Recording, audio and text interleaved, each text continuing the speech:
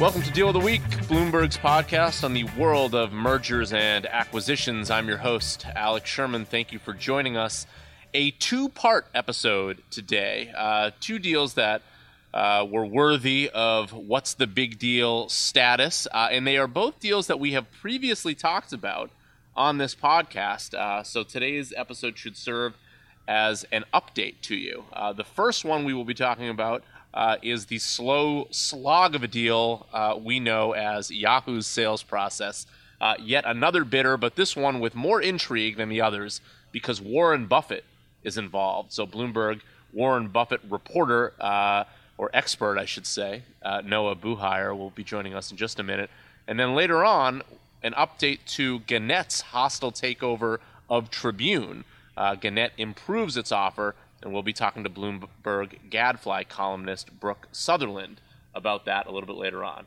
But first, we turn back to Yahoo, and let's bring in Noah Buhayar to talk about this intriguing bid, a combination bid in certain ways, led by Quicken Loans CEO and founder Dan Gilbert, who also owns the Cleveland Cavaliers, and financed by the one and only Warren Buffett. Hey, Noah. Hey, Alex. How are you? Okay, so look, I think that when everyone heard about this news, Reuters broke the news on Friday.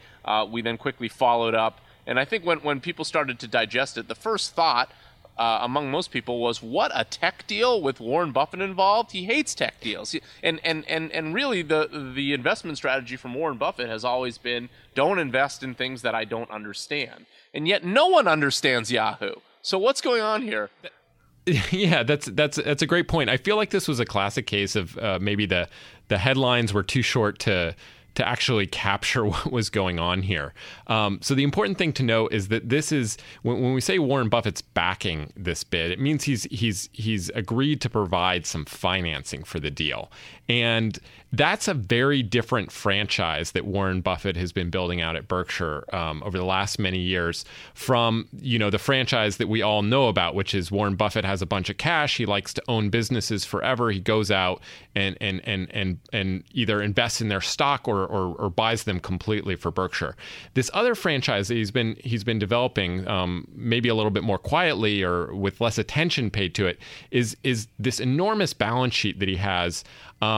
Plus a lot of other sort of structural advantages that Berkshire has in terms of the speed it can work at, has allowed Buffett to become a financing partner when people want to make a bid for another company.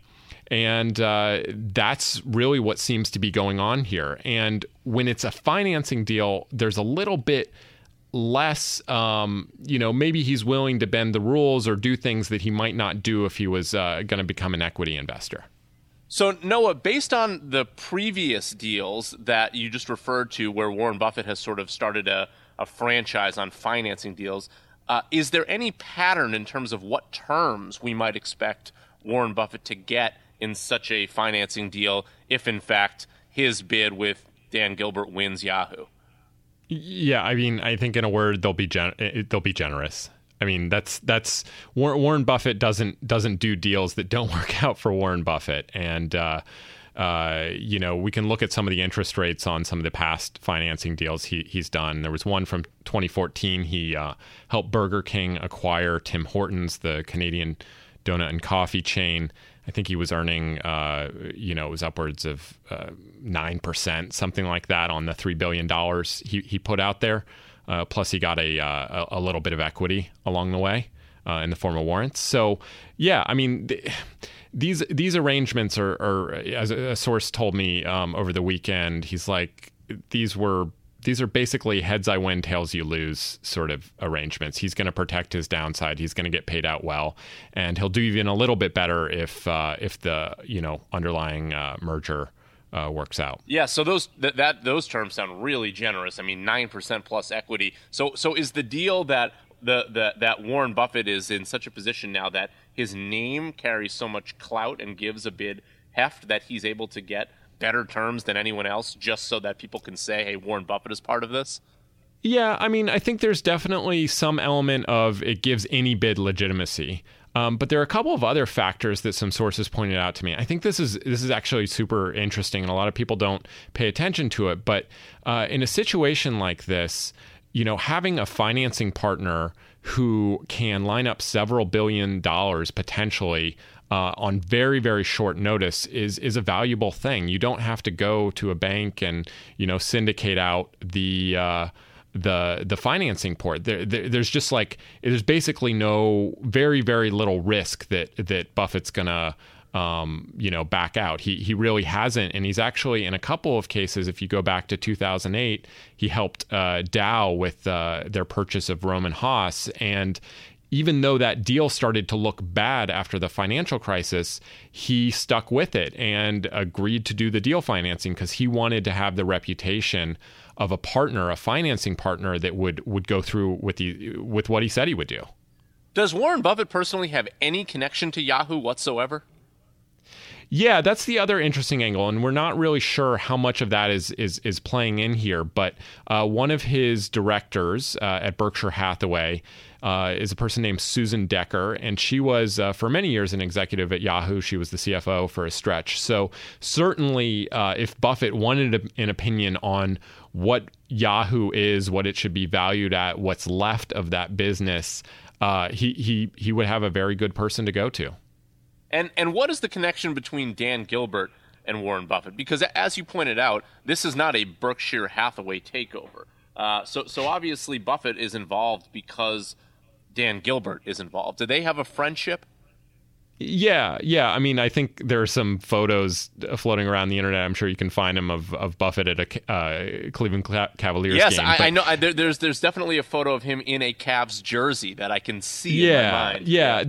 They teamed up on a NCAA sweepstakes a couple years ago, and I can't remember. Gilbert might be part of the Giving Pledge, which is the philanthropy effort that Buffett and Bill Gates and Melinda Gates have been encouraging billionaires to give away half of their wealth. I believe Gilbert might be a part of that. So there's definitely some connections there. I don't know how deep they run, but certainly, Buffett came out yesterday and said that part of the reason he's willing to do this financing is because Dan Gilbert's involved. So I want to add a little bit of color to this from my perspective. So I've been following this Yahoo deal for months and have been trying to get a read on exactly how likely each of the various bids on Yahoo is to win. So at this point, we had heard that there was a privately held consumer finance company that had bid on Yahoo for weeks, and we had been trying to figure out who it was. Quicken obviously was the answer there. In addition to that, we have a whole bunch of private equity firms that have made bids, that are some of which who are working with former Yahoo executives. And by the way, this Gilbert Buffett-backed bid, they've also spoken with ex-Yahoo people to try to get a read on the business.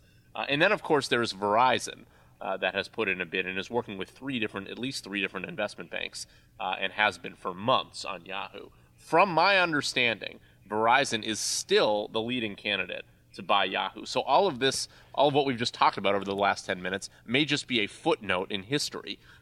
If, in fact, the Gilbert Buffett-backed bid doesn't win Yahoo, it'll be like, oh, well, that's interesting, but eventually it went to Verizon. And I can tell you that from my sources, that seems to be the most likely path still at this point. Right. And Alex, I'm actually curious about that, because how much, I mean, when all this intrigue plays out in the press, like how much of this is bankers, just generically speaking, trying to influence the outcome or maybe get a bid raised or increase the terms or improve the terms that various bidders are putting out there. Hey, it's not just bankers, Noah. It's also activists, and if you take a look at who broke the story for Reuters, it was their activist reporter. So I'm just saying, I don't know where the information came from, but there is a somewhat large stake in Yahoo. It's not even that large from Starboard there, and is it possible that Starboard would want to make this process seem more robust and try to get the price up from all the different buyers now that Starboard owns a stake in Yahoo and has settled with Yahoo to make this sales process go forward? Yep, maybe. So yeah, there is definitely some of that out there. So our jobs is to try to clear away that clutter and talk to enough people on both sides, the buy side and the sell side, to try to get a clearer picture of what's going on. And I can tell you from many conversations, if you talk to people selling Yahoo, they say this process is going along great. If you talk to people on the buy side, they say this process is an absolute mess. It has been for months. We can't get the information we need. We're trying to figure out what's going on with certain verticals at Yahoo. The information is just not there. We're trying to organize meetings with the leadership, and we're not being able to get in the room with them. There's all sorts of different stories, and there have been for months, about why this is not a clean, easy process. And part of the issue is that Yahoo is dealing with like 8 different potential buyers, which is very unusual in a process like this. Usually when you cut down to your first to second round, you're only dealing with a handful, maybe 3 or 4, not 8. But Yahoo wanted to make sure that they pushed the narrative to the public, that they looked under every nook and cranny for value. And it may be an indication that your end price for this deal is not as high as what some people are speculating. I mean, we have reported that what is the range that people are speculating? Yeah, between $4 and $8 billion for the core business. From my indication, that number, certainly if it's going to be, let's say, Verizon buying it, which theoretically has the biggest ability to put out a big number there because A, they're a huge company, and B, there are synergies between AOL and Yahoo. Do not expect that number to be higher than 6. That's what I can say from my interesting. From where does this all end? It probably ends in a few weeks. I would say. I'd say we're weeks away, and I would imagine the process will go something like this. Yahoo will decide, okay, we've talked to all the bidders. Hey, Verizon, here's our number. Can you meet this? And Verizon will say yes or no. And if they say yes, Verizon will win. And if they say no, then one of the other 7 bids out there will win. That's how I think it ends at this point. Got it. Noah Buhayar, our Warren Buffett expert and reporter at Bloomberg News. Thanks for joining us. Thanks, Alex.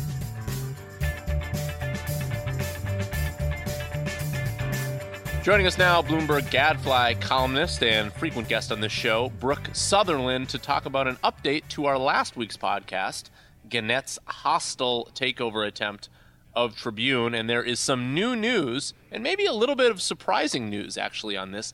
Gannett increases its bid substantially from Tribune. And if you remember last week when we talked about it, Gannett had offered $12.25 a share, which was much higher than what Tribune sold its chairman, Michael Farrow, just a few months ago at an $8.50 for value per share. And now Gannett is offering $15 a share, so way higher than their earlier bid and even higher than Michael Farrow's sale just a few months ago in February.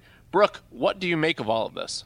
Look, I mean, I think, Gannett clearly really wants this asset, and I think they see a lot of synergies here. That's sort of what they said, is that assessing Tribune Publishing's first quarter earnings, they see more potential for synergies, and that's what gave them the confidence to raise their bid. And I think, it already was a substantial premium to where Tribune was trading, but when you look back at its performance over the past year, it did sort of have higher valuations at some point. So I think they're just trying to put a high enough offer out on the table where shareholders of Tribune are like, look, you've got to take this. You've got to engage with them. Like, we've got to stop messing around. And I think that's sort of what Gannett is getting at here. That sounds right to me from my reporting around this too, Brooke. I think the plan here is to come out with a very aggressive bid so that Tribune's shareholders will more or less kick the board in the butt to say, look, you guys have to engage. Otherwise, we're going to come after you with lawsuits because you're breaking your fiduciary duty. And maybe that's what Gannett thought might happen with their original bid. Well, it sort of already did, because you had Oaktree, who was the second largest shareholder, coming out and saying, you should be engaging with Gannett. You should be having negotiations, seeing if, there's more value that could be gained from a deal with Gannett, or otherwise, we're going to have some talk about who's going to be in control of this board. So I think, Gannett's trying to build on that momentum and see if they can get other shareholders involved here. Do you have any sense on being able to put this bid in sort of historical context? In other words, $15 a share for Tribune. How does that look relative to other newspaper deals?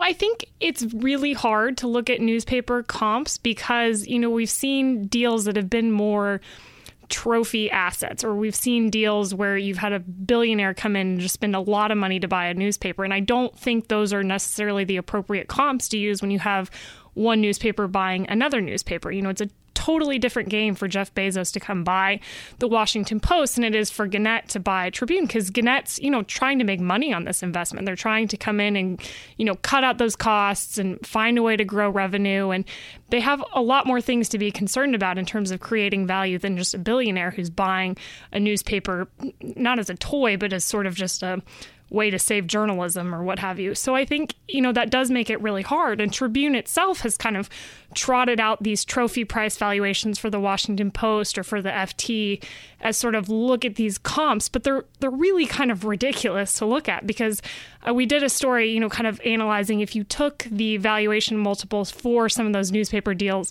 and applied them to Tribune, you just get these like outrageous valuations, where Tribune would be valued at $6 billion. $100 billion, yes. Yeah, exactly. I mean, it's kind of like, sure, you can trot those out there, but nobody is going to pay $6 billion for Tribune. So it's like, to what end are those comparisons really useful?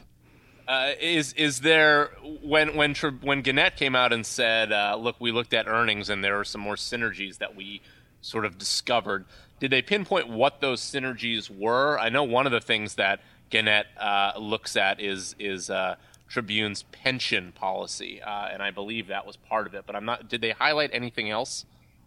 I don't know if they really got into the specifics. The original number that they gave was $50 million in annual cost savings, and they said that they saw room for more, but they didn't put a specific number on that. So we're not entirely clear yet just how much more there might be. It's an interesting process from the sense of raising its bid without actually engaging with the other party, because what you're seeing is exactly what you said, Brooke, in that Gannett is looking at first quarter earnings. They're not even doing their own internal due diligence because there is no exchange of information between the two sides. So really they're putting out a bid based on purely public information, which I think should be yet another a push for Tribune shareholders to want their company to engage with Gannett, because if they put out a $15 per share price now, I guess theoretically it could go either way, but of course there's no way, there's very limited likelihood if Gannett wants Tribune that they're going to lower their bid. So really if they allow them to do due diligence,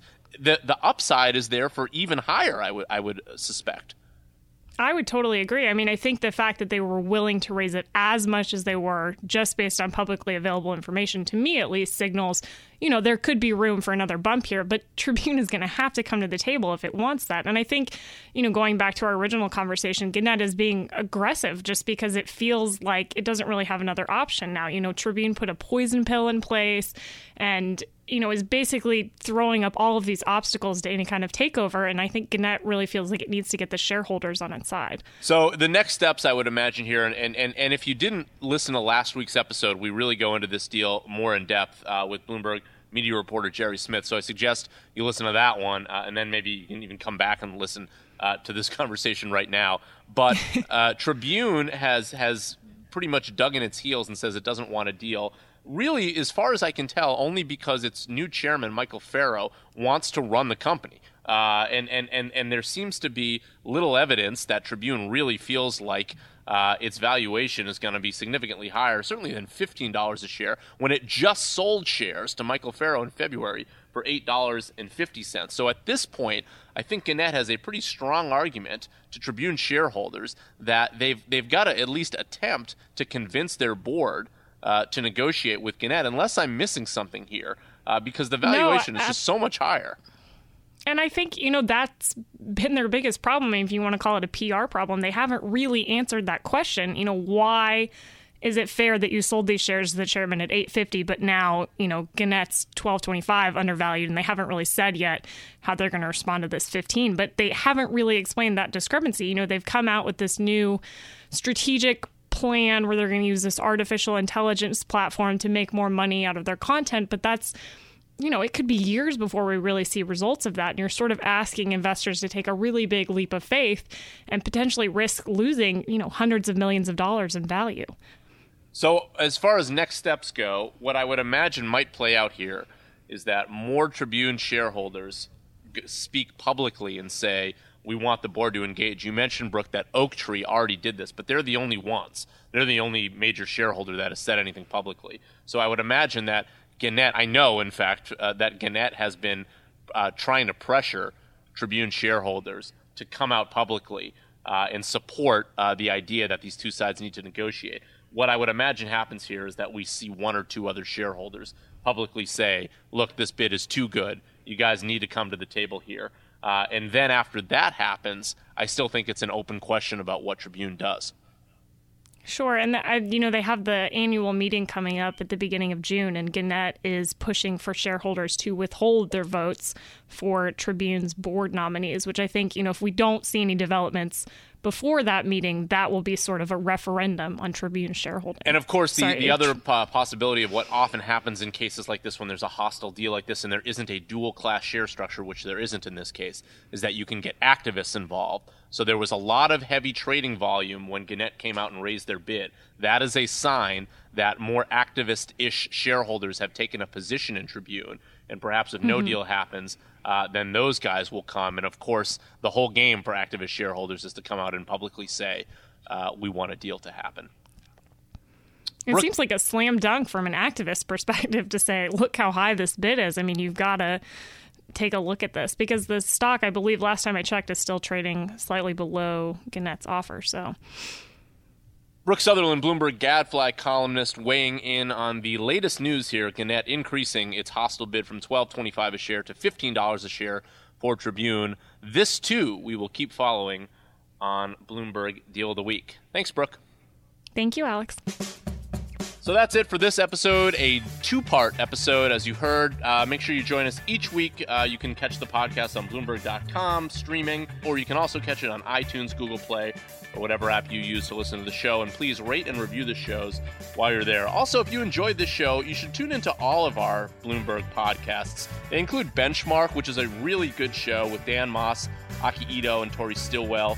They sort of go into stories that drive the global economy each week, and they talk about them in a way that's really relatable. I hope we do the same here on Deal of the Week, but they certainly do a good job talking about the global economy in terms that anyone can understand, and it's really worth listening to if you are a economics junkie or if you are a novice.